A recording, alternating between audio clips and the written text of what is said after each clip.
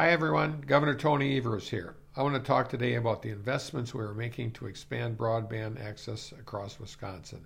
The COVID-19 pandemic has underscored and in some ways made worse the digital divide we have faced for years in Wisconsin, causing a lack of access to high-speed internet across our state.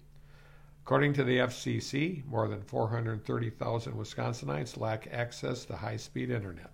That's 25% of our state's rural population. But high-speed internet is no longer a luxury. It's a necessity. That's why in my first biennial budget, we invested $54 million into broadband across Wisconsin. At the time, that was the largest state investment in broadband in our state's history. Well, not to be outdone, we're going to do it again in our next budget. That's why in my 2021 State of the State address, I declared 2021 the year of broadband access, and that we're going to invest nearly $200 million over the biennium into broadband. That's 5 times the amount was invested in the 2013, 2015, and 2017 budgets combined.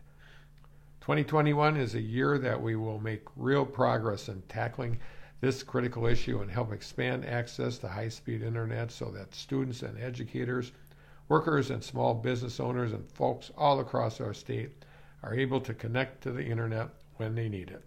Thank you.